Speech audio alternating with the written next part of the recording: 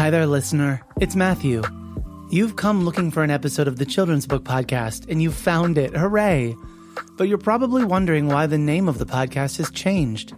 After 8 years of doing the Children's Book Podcast, I began a new career as head of podcasts at A Kids Company About, where I now oversee a podcast network dedicated to producing original content that talks up to kids, centers the things going on in their world, and engages and challenges how they see the world and themselves. All of the episodes of the Children's Book Podcast are still here. But now, if you're subscribed, you'll get new episodes of Worth Noting, a kids podcast about current events, hosted by me. Something for you and the young people in your life to enjoy together. Enjoy this episode, and I hope you'll check out Worth Noting and other podcasts from A Kids Company About.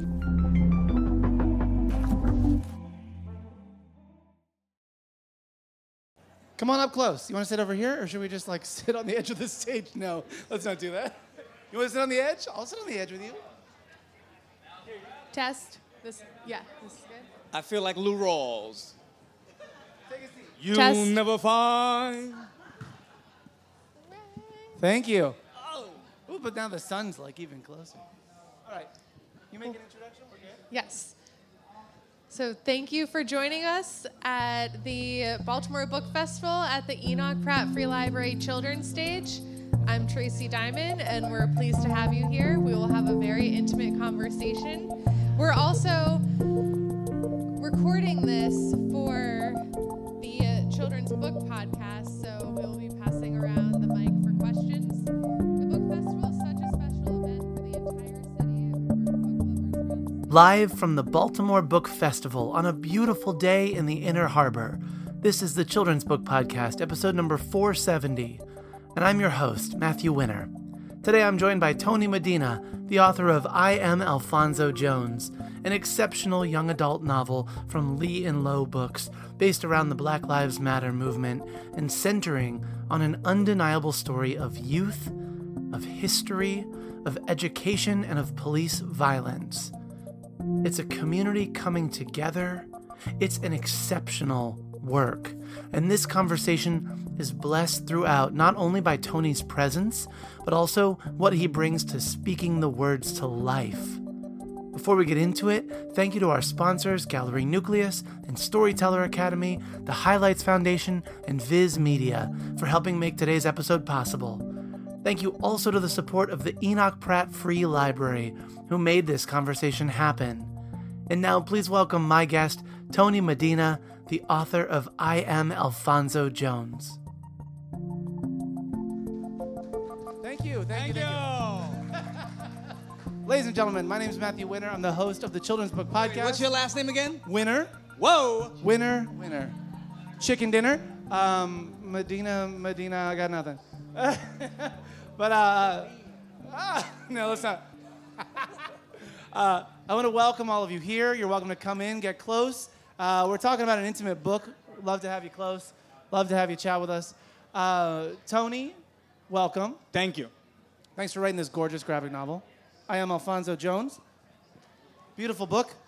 I Am Alfonso Jones. This is a powerful book. This is a heavy book. It's heavy, it's layered, it's crazy. You want to tell everyone a little book talk? How you're sharing it with kids? This deals with police brutality, and it's about a 16-year-old kid. Well, he just turned 16, actually, from the Bronx in Harlem, named Alfonso Jones. He's a black Puerto Rican kid who is in a gifted class for talented students. He goes to the Henry Dumas School of the Arts in Harlem. And Henry Dumas was this great poet and fiction writer of the black arts era, and he was killed at the age of 33 in 1968 at the 135th Street train station in Harlem, the 2 and the 3 line. And just to know a little bit about Henry Dumas, one of his best friends and colleagues was Dr. Eugene B. Redmond, who teaches in Illinois. He retired from St. Louis. And he was responsible for, along with Toni Morrison, of getting his works posthumously published. And he has a legendary status among black writers. And I wanted him to factor into this story. But Alphonso Jones goes to the school, and one day he wants to buy a suit, his first suit, to visit, to greet his father upon his release from prison. His father was a cab driver who was accused of rape and murder. And he was exonerated on DNA 15 years later. That's the extent of Alfonso's life. Yeah. And so he's excited about that. He's been saving up money on his part-time job as a bike messenger, his after-school job. And he's on his way to buy his first suit with his best friend and his secret crush, Danetta Jimenez. And they go off and they leave the safe confines of his Harlem hood, and they venture out into mid-Manhattan into a department store called Marksman's.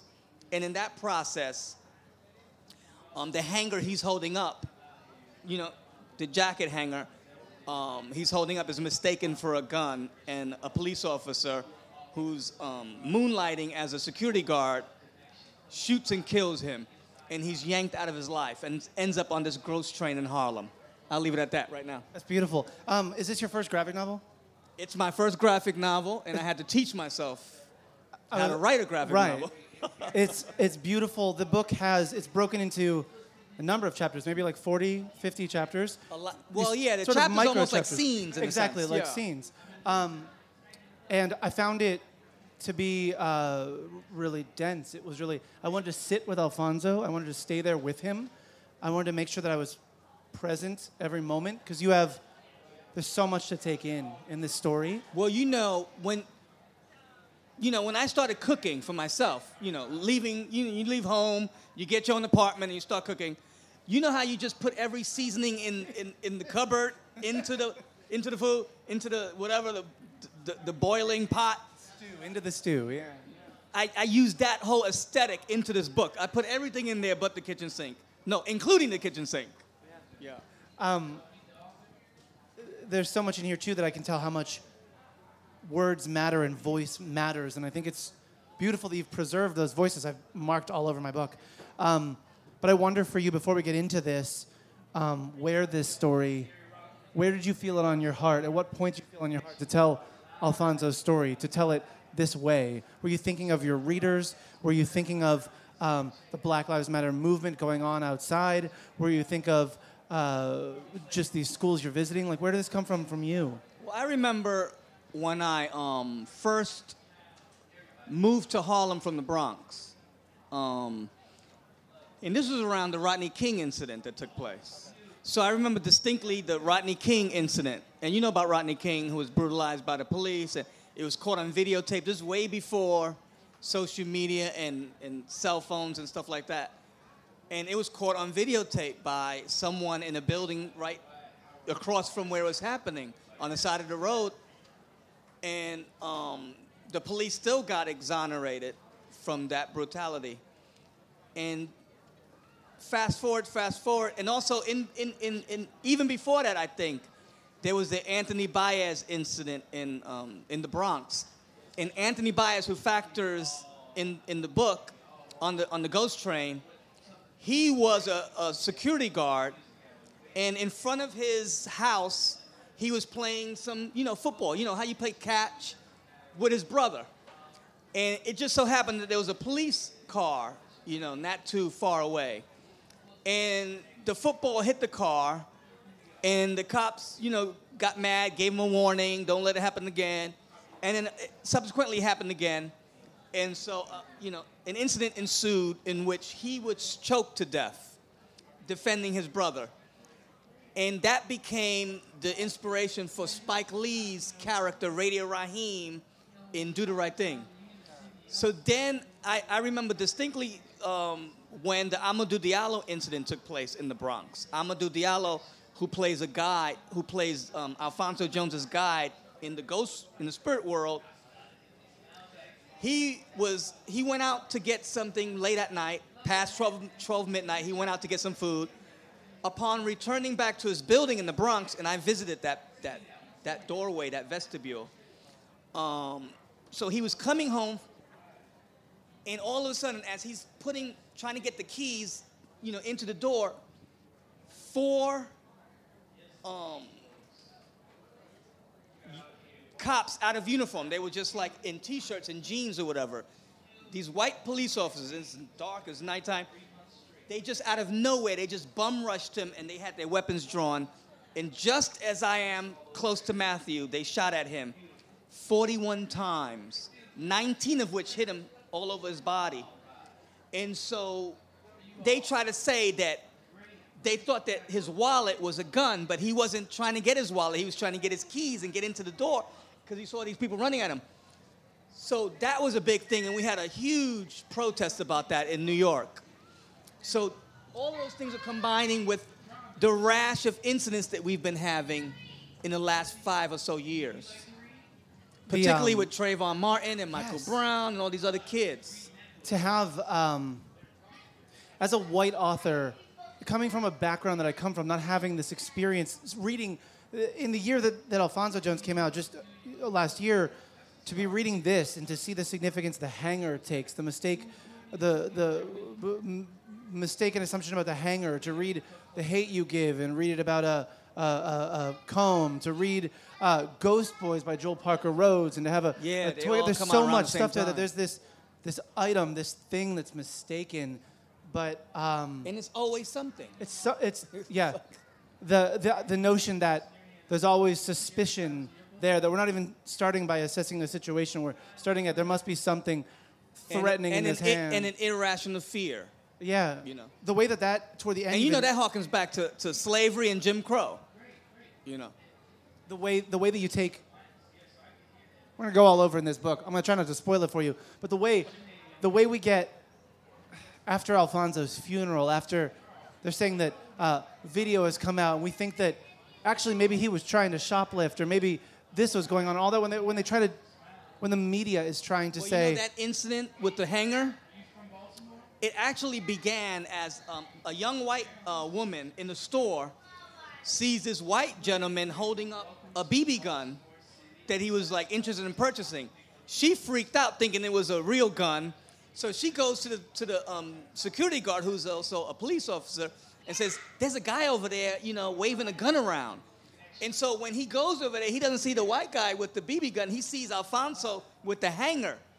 And then, the artwork comes in, and the artist is brilliant in the fact that, what wire hangers symbolize in our culture, particularly when we're dealing with, the Supreme Court and the threat of Roe v. Wade and stuff like that.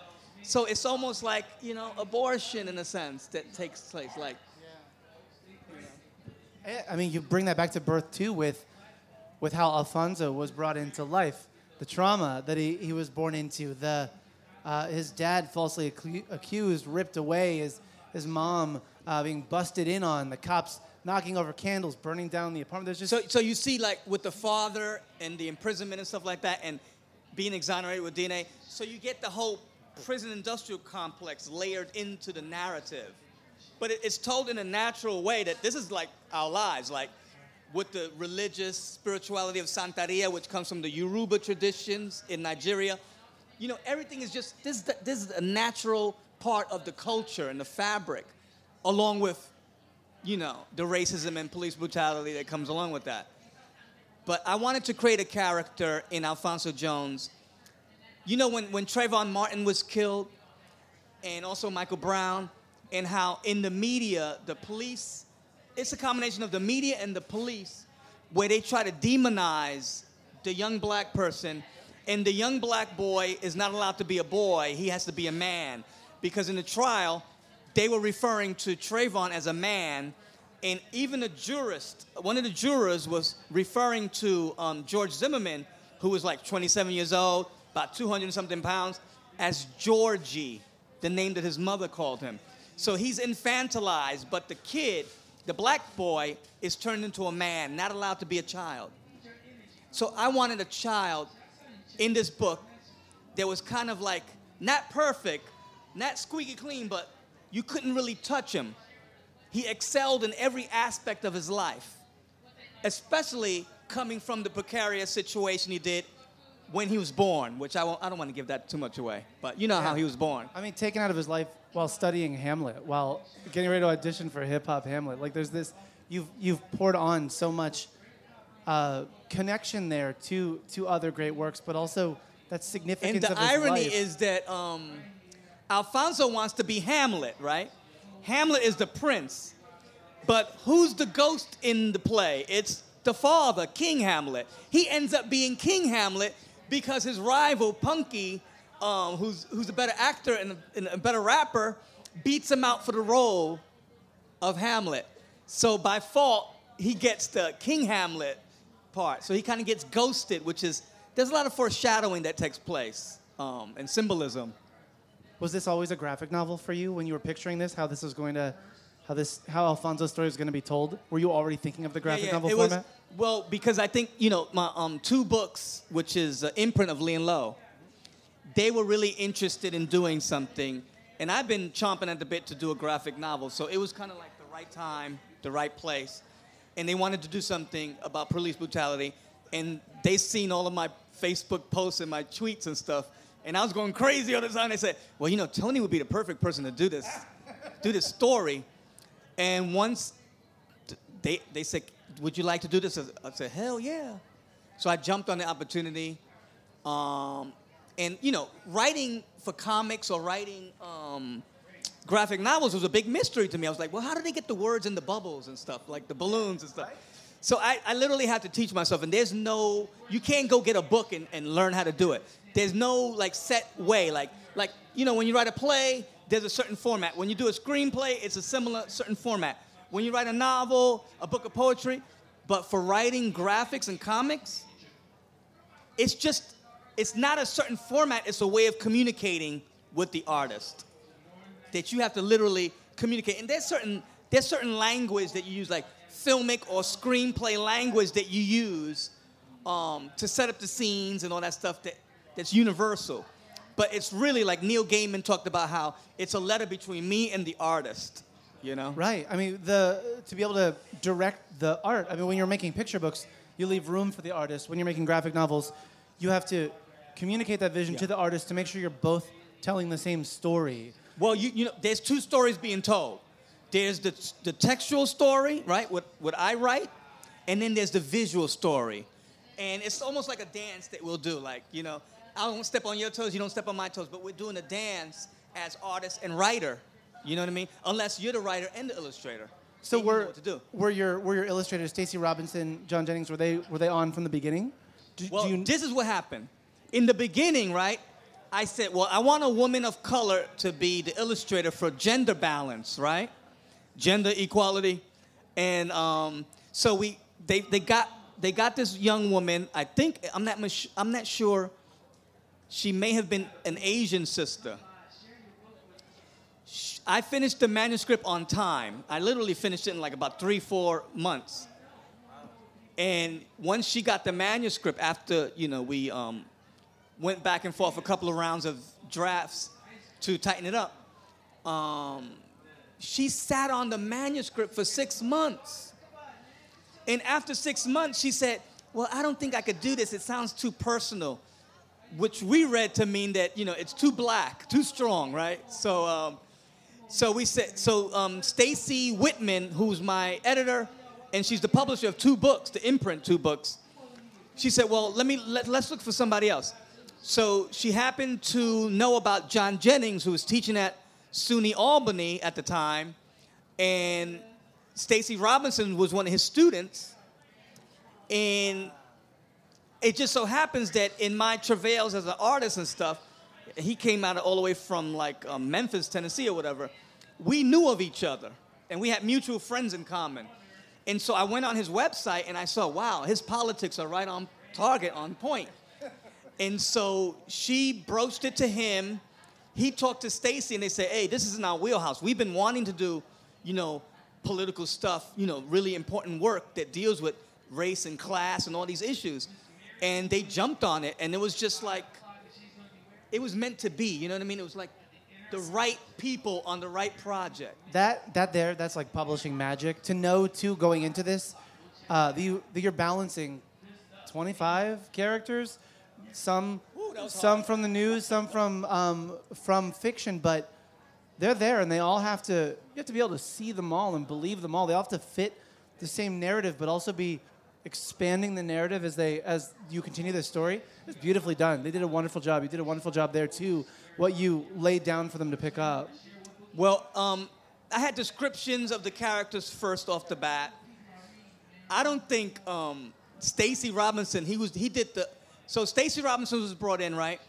He did all the penciling. They called them thumbnail sketches first. And the thumbnails are just real rough sketches, kind of place. To pace everything. Yeah. To pay, like storyboarding. And you do that, and then once he gets the go-ahead by the person who navigates the production, which is also was our editor, so she was doing everything, right? So then he could go on and draw. You know, he complained a lot because I wrote a lot. You know, I was trying to get a lot of ideas in there. It's like, I need room to write. And we were limited as to our pages, and that changed, of course, along the lines. We had to expand certain scenes and things like that. So we got more pages. Because usually when you see like these graphic novels and these, especially the middle grade novels, they're like 200 and something pages. You know, the artist has like room to really stretch out. So we had to kind of get that, and I think they acquiesced for that. But he did all the penciling. Jennings comes in and does the inking. But because they're so busy themselves, they were changing universities where they teach and locations. And Jennings just put out the book. There was an adaptation of Octavia Butler's Kindred. Yeah. So he was wiped out of that. He literally, like, his shoulder went out in the middle of that. Because he never did a book that big. And this was the first book that Stacey Robinson did by himself. Wow. So, you know, they did the art and everything in 13 months, which is uncalled for. Like, it's unreal, unprecedented. Unprecedented. It's an exceptional book. There's so much in here, too. As I said, I wanted to share. I love some of the language here that you're giving your readers, some of the language that resonates throughout. I love here, Angel shares. We're on the train here. There's all these ghosts of the train, and it's told to Alfonso, do you learn your own story as you're on this train? You learn your story by learning about the stories of others. And he shares, there's a reason why you hear protesters chant, no justice, no peace, no justice, no peace. Who do you think puts it in their ears? The living do as the dead tell them. That is the cycle. There are ancestors all around. And you've pulled in... You bring the notion of, like, ancestors and spirits and the continuum. And it also charges Alfonso what he needs to do, because he was fully thriving in his life at that time. I wrote a biography for children about Langston Hughes called Love to Langston, right? And when Langston was 16, that was me. And when Langston was 16 years, I know you from somewhere. And when Langston Hughes was 16 years old, now, you know, Langston had a kind of rough childhood, right? His father left when he was like 1. And because of racism, it drove him out of the country. And then he treated people crappy when he made it big in the mining industry in Mexico. And Langston went to see him at the age of 16, and it really ruined his view of him. His mother never talked bad about the father. So he had this big view of his father. When he saw him and how he was treating his workers, it just messed him up. But Langston Hughes, when he was 16, he was living by himself on his own. He was occupying in a attic room in his friend's house in, I think it was Cleveland, if I'm not mistaken. And he was totally thriving. He ran track. He did journalism. He wrote poetry. He did everything. And I took that notion and put that into the Alfonso character, where Alfonso, he's a bicycle messenger. He making money to raise money to buy his first suit for his father's release from prison. He's in a band. He plays the trumpet. He's into hip hop and jazz. He's in a school play, and he's among all these gifted kids where they talk about race and class and all these deep issues and stuff. but they also have a sense of humor. So there's a lot of levity in the story. I'm watching our time. We're running out of time fast. But another scene that I thought was beautiful that I'd love to ask you to read, if you don't mind, is the eulogy that the grandfather gives him at the Apollo. Oh. It's You gorgeous. know, that was a longer piece. I had to cut it down. It's exceptional. Can I hand it over to you? But can I I got it marked. can I read something else too? Please do. Read it all. We got time, right? Well, let me tell you something. After a certain age, you know what I mean? Please. I just got to get something. You got to like... Ladies and gentlemen of the podcast, Tony is bringing out his glasses. The whole eulogy? Yeah. Okay, I got it. Oh, you got it? Okay. So, Alfonso is being escorted, like his guide is Amadou Diallo in the spirit realm. So he's going back in time and also in the present, and he's also able to go to his own funeral. His funeral takes place at the Apollo Theater, right? That's how big the incident is. So, do you want me to start right here? Yeah, I think that'd be great. Okay, so there's a lot of protesting that's taking place outside. And so this is Alfonso narrating. And when you read a graphic novel comic, the narration is usually in boxes instead of like the balloons. That's my grandfather. I can't believe he's at my funeral giving my eulogy. And his grandfather is a reverend that's in the radical liberation theology tradition. So he's also an activist in Harlem and has his own church, right? That's my grandfather. I can't believe he's at my funeral giving my eulogy. I always wanted to go to the Apollo, but not like this. And then this is the grandfather. Our soul child wants to speak, yet injurious injustice disturbs his sleep. Each hellish hole in his brown flesh, ancestral eyes setting us to attest. Dead for no ill will, but for his skin. How will we adjudge such sin? People watched my funeral on the Apollo Theater marquee, shouted and nodded like it was church. In America, if you are black, you can run on a football field, a baseball field, a track field, and a basketball court. But God forbid you should ever run from the police. Your blood will run from your flesh, and your breath will run out of time. When an unarmed citizen, a child, is shot and killed in a rush to judgment, none of us are safe. Thank you. There was so much that I thought that it was coming from that place.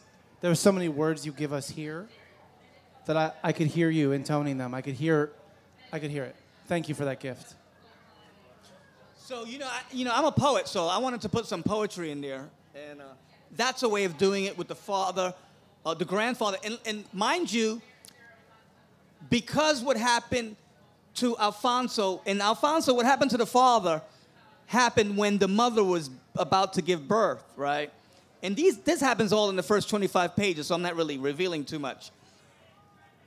So he's born out of that situation. She wants to take him out of the Bronx and move him to Harlem so that he can have a male role model in his life, And there's a scene in which his grandfather has to get him to talk, right? So Alfonso, of course, thinks it's about the birds and the bees, right? So he's like embarrassed, like, oh no. Of course, the talk in this instance is the other talk that you have to give to black children, which has to do not with the birds and the bees and sex and stuff, but has to do with how to navigate in the world where, your life could be in danger by those who are paid to protect you, Connecting with that, we go back and forth between Alfonso's time in school, his present, and his time flashing back. and we're back with Mr. O in his school. And Mr. O says, what does it mean to be invisible in society, that is? It's not a rhetorical question, it's an actual question. And Alfonso says, well, I guess it's like Ralph Ellison. Oh, so you read Invisible Man. Not exactly. I heard of him through my father and rode to find his statue on Riverside Drive. My father wrote me about Invisible Man and said he would send it to me when he finishes it for the 5th time. He goes on to say, invisibility to me is how you could be invisible in society, yet stick out.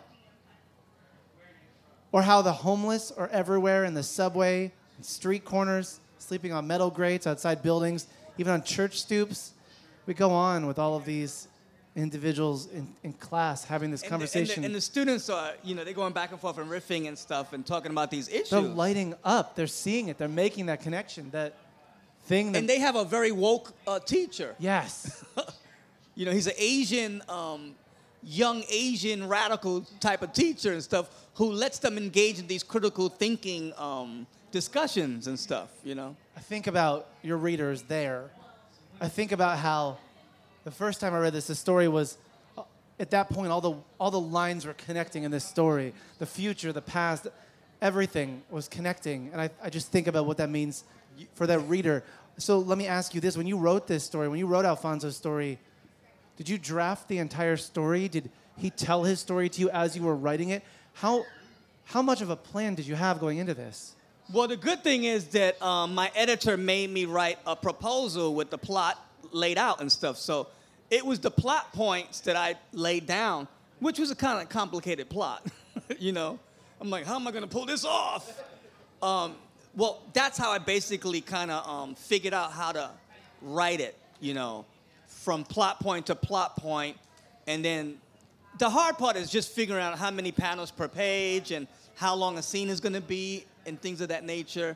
You're writing to a page turn, too. Graphic novels, you write to page turns. It's a really powerful thing. Then, and then when you write the script, you literally have to say page 1, and then underneath it's like page 1, panel 1, and you describe everything that happens there. And then it's like the voiceover is the one who's narrating, which is Alfonso for the most part.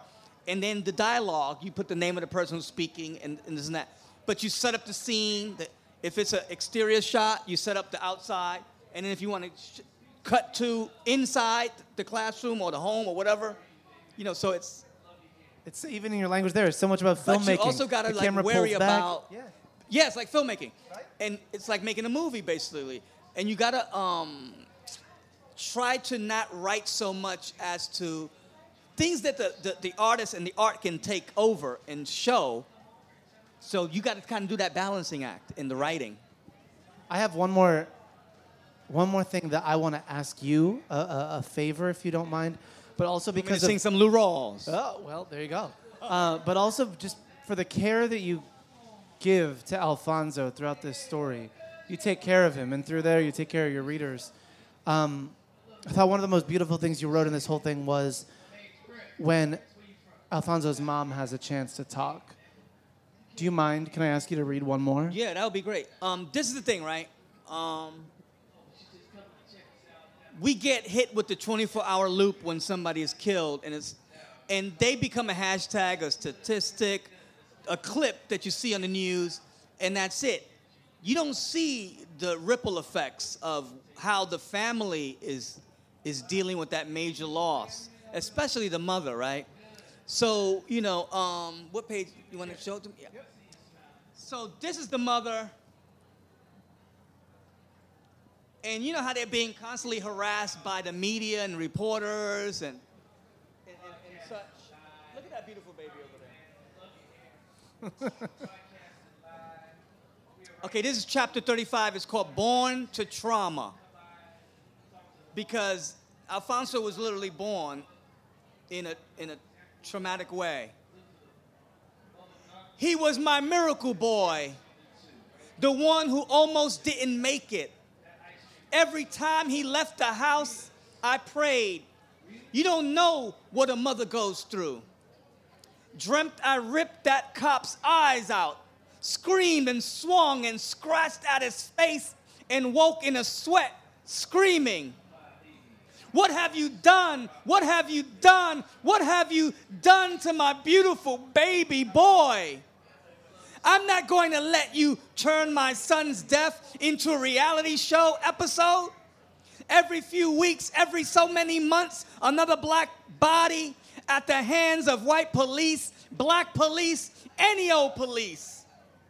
Here you come again, trying to parade us around TV, to cry on cue, cry out for a justice we never get. We're not going to let you make a circus of our pain. Our black misery is not for your white amusement. Why do you think I fought to get my son into Henry Dumas? Because it was a school that was created from grassroots organizing and did not depend upon a curriculum that excluded his reality. Had that damn security guard, cop, Officer Whitson, went to a school whose books reflected a broader reality than his narrow lily-white mind, had movies, TV, whatever reflected that, maybe he would have seen my son as a teenager, as a person, as a citizen, as an American, as a human, and not something to be so easily, so rapidly, so wistfully disposed of. His girlfriend said he shot my baby like a deer, and all he was doing was buying his first suit. All he was doing was trying on a damn suit. I guess you got that. I guess you got what you wanted.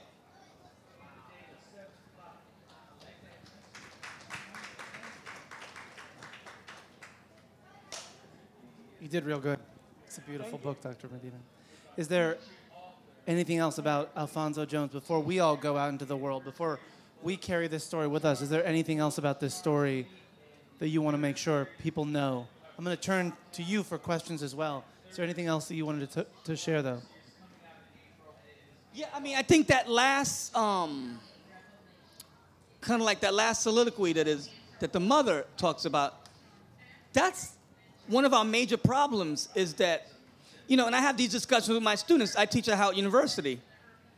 And that's what this, you know, Baltimore Book Festival is about. It's about showing and reflecting all cultures, all people in the literature, right? So if you don't see yourself in the books, if you don't see yourself in the curriculum, you know, outside of just being, you know, relegated to a revisionist history, if you don't see yourself on the little and the big screen reflected as, you know, and let me tell you something, racism affects people of color wholeheartedly, you know, that's a given, right? But it really does a number on white folks, you know. It gives them a warped sense of reality. And so it keeps them from really seeing people's true humanity. And so they buy into the stereotypes and they buy into these ridiculous myths of white supremacy and stuff like that. And they don't see the humanity. So it's easier to harm someone, in a sense.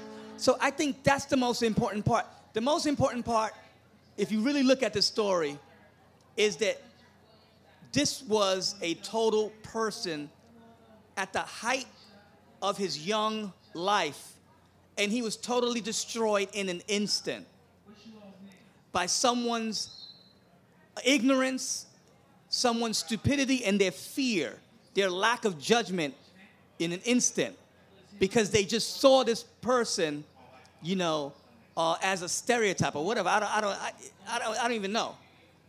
But they didn't see him as a human being. They didn't see him as a boy. Talk about what's happening with the Supreme Court hearings. Imagine if Kavanaugh was Anita Hill up there, you know, or Lonnie Grenier up there getting all emotional and screaming and all. They would have said, "Oh, get the paramedics, bring in the straitjackets, let's, you know, yank her out of there." So there's all these double standards that take place in our society, and it's really dangerous. And racism is doing a big job on white people, you know, in a certain extent, because they can't see the forest for the trees. so they can have somebody like Trump come in, and who most of these white folks that voted for him don't have any interest in common with Donald Trump except for being white. But he's in a different class, and he's functioning for a different class. He's not functioning for those people in West Virginia he went to lie to last night. So it's easy to let racism anesthetize you into a non-reality, right? A surreality where you don't really see who's really, causing you the problems that you have economically and socially. And it's not that person that doesn't look like you, genetically or whatever, but you have more in common with that person, class-wise or so on. But I want to leave on a levity, a little levity. Oh, we could just talk for like 2.5 more hours if you're not going anywhere. So when they find out, when the class finds out that they were supposed to do the traditional Hamlet, right? The Shakespearean version of Hamlet, but their teacher, their drama teacher, got into an accident on the runway of a plane, right, at LaGuardia, and so she's out for the rest of the school year. So they get the young Mr. O to be their drama teacher, right? He's their social studies teacher. So he's going to do the drama. So he says, well, we're going to take Hamlet and we're going to flip it and do the hip-hop version of Hamlet, right? So they spill out into the hallway at the end of the class, and Punky and Alfonso are just riffing, like freestyle. And they're like rivals, So, but they're friendly rivals, I guess. And this is them going back and forth. And this is the scene right there. This is a short page. To be or not to hip-hop, to be or not to hip-hop, are you noble? Will I scold you if you took my life and caused strife? What is a life? What is a lie? When your dis-ease causes another to die, blow, blow, making them toast, making them ghost, making them host their own to be or not. And then finally, I want to read,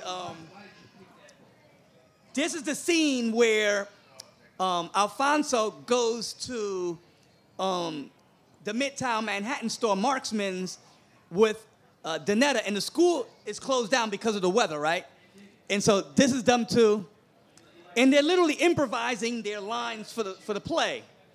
And Alfonso, in this instance, is being Hamlet, even though he's going to be King Hamlet. And Donetta is Ophelia. Ophelia. Oh, and you know that, raise your hand if you read Hamlet or you saw Hamlet. You know about Hamlet. You know the part where she basically, get ye to a nunnery, that type of scene, where, she's like losing her mind because your boy Hamlet is messing with her? This is kind of that scene. Ophelia, I feel you, but you don't want to mess with me. My heart is lazy. My head is crazy for what my moms did to my pops. I don't know why you tripping, ham hock. You not the only one my heart clocks.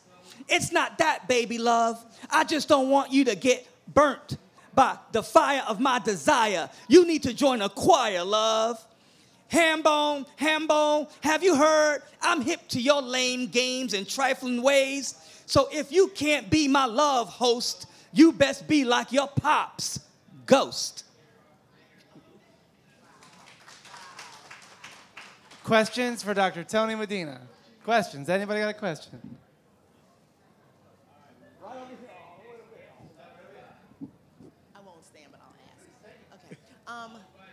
I've known Tony Medina for a number of years, and I've been able to watch him blossom as a scholar, a critic, a poet.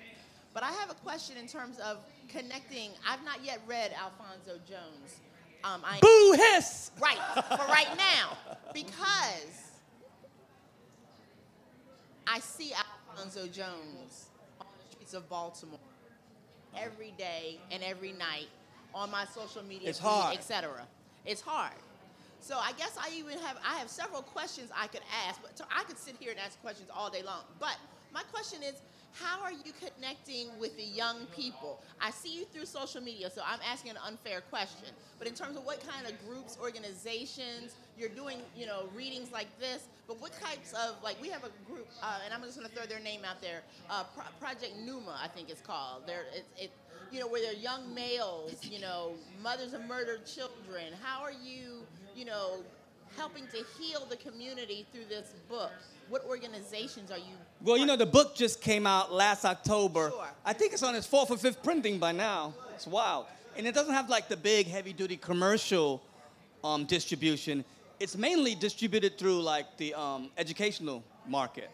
So just going into classrooms right now and getting, I did a workshop up in the Washington Heights area with kids where I got them to write their own little comics and stuff like that. Offered 2 visits. But I'm not sure, but I've been giving a lot of Skype interviews and been invited to certain places to talk about the book. Because there's people that can't bring me in, of course, because they'll be in Cleveland or, out of my range, and I'm teaching and stuff. So, and I see them tweet about the book and get excited about it, and then I go on there and say, hey, let's instant message one another, and we could I could do FaceTime or Skype into your classroom and answer your questions. There's a school in Richmond, Virginia, that they were so engrossed in it, in the book.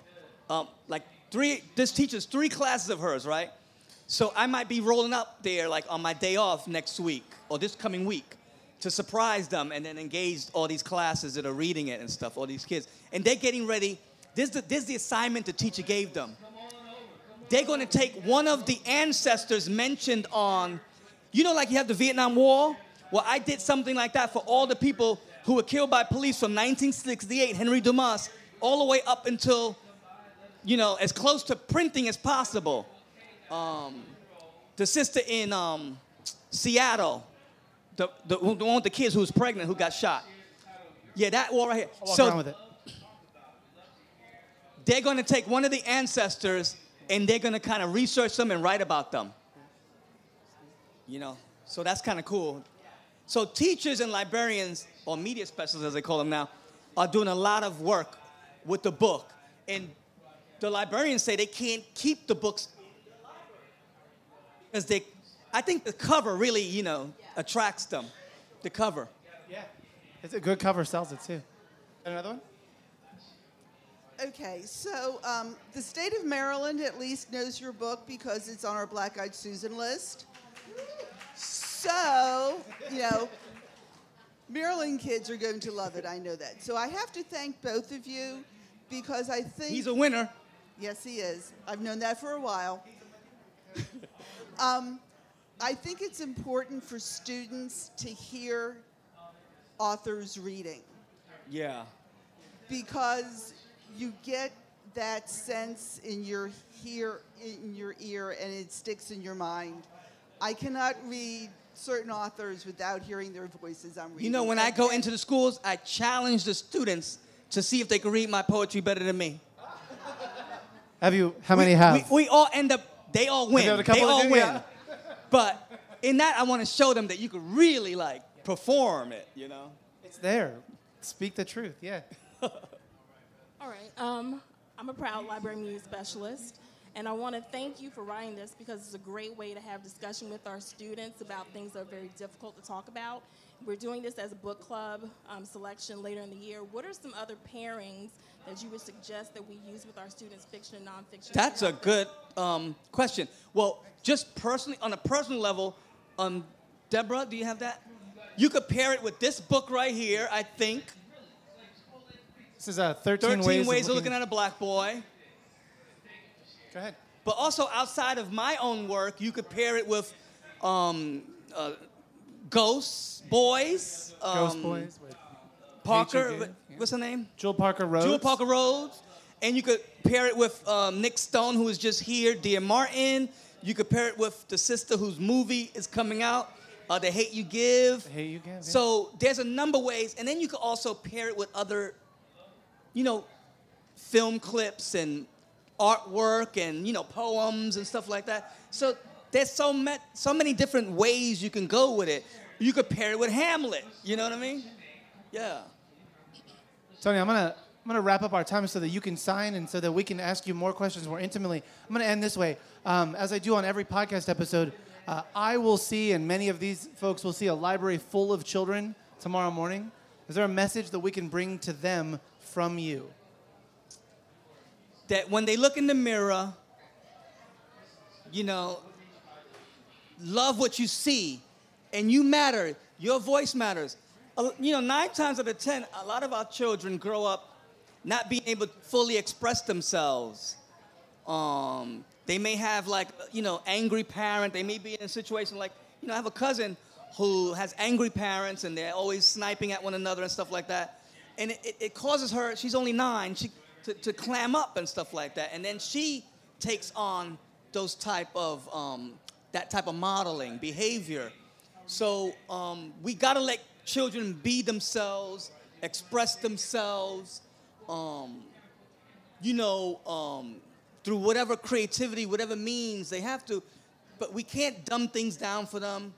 And with regard to this book, as an adult, read it first to see if it's all right, because there's some heavy stuff in there. And there's the violence.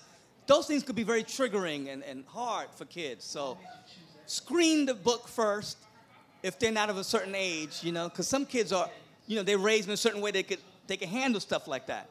But I would say it's meant for 12 and up, you know.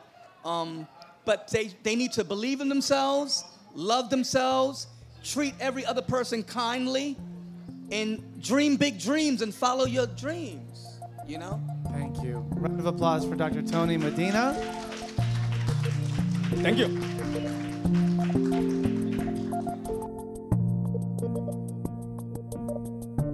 This is Darshana Kiani, children's author and book blogger. Want to find out the latest South Asian books and children's literature? Check out www.flowering-minds.com/South Asian Kidlit.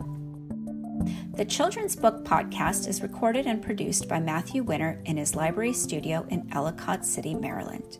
You can subscribe to the podcast and access the archive of over 400 episodes at matthewcwinner.com/podcast. Our theme music is by Poddington Bear, care of the Free Music Archive. All views and opinions expressed on the show are those of the individuals and do not reflect ideas or viewpoints of the publishers of the books referenced. Want to help out with the show? Writing a review on iTunes or sharing the podcast with friends through Facebook, Twitter, word of mouth, or any other means helps reach more listeners, which leads to more content and more amazing guests. And that's a very good thing indeed. Before we leave, I want to give a shout out to all of my patrons, those folks who are supporting the podcast and helping keep the lights on, care of our Patreon page. Thank you, Jenny Sue, Amy, Kate, Darshana, Nicole, Jarrett, Mike, Link, Anitra, Lynn, Cynthia, Doug, Amanda, Ruth, Laura, Judy, Karina, Teresa, Elaine, and others who are coming with me on this journey. You are welcome to join us. Just visit patreon.com/MatthewCWinner and pick the support tier that's right for you. Teamwork makes the dream work, and each of you are helping to provide the tools necessary to make this podcast even greater. Thank you. We know you value what you put in front of your kids, especially when it comes to screens and podcasts. That's why we're excited to share a new podcast from our friends at Sleepiest, creating bedtime stories to help your kids fall asleep fast. Hello, Abby here. If you've got children and find bedtime's a struggle, I'd like to tell you about Coco Sleep, a children's story podcast designed to make bedtime a dream. Coco Sleep turns a chaotic bedtime into cozy bonding time. The stories are delivered in a pace that gently slows. Rumour has it that no one's ever heard an ending. So search Coco Sleep on your favourite podcast app and let's make bedtime a dream. That's KOKO Sleep, and I'll see you there.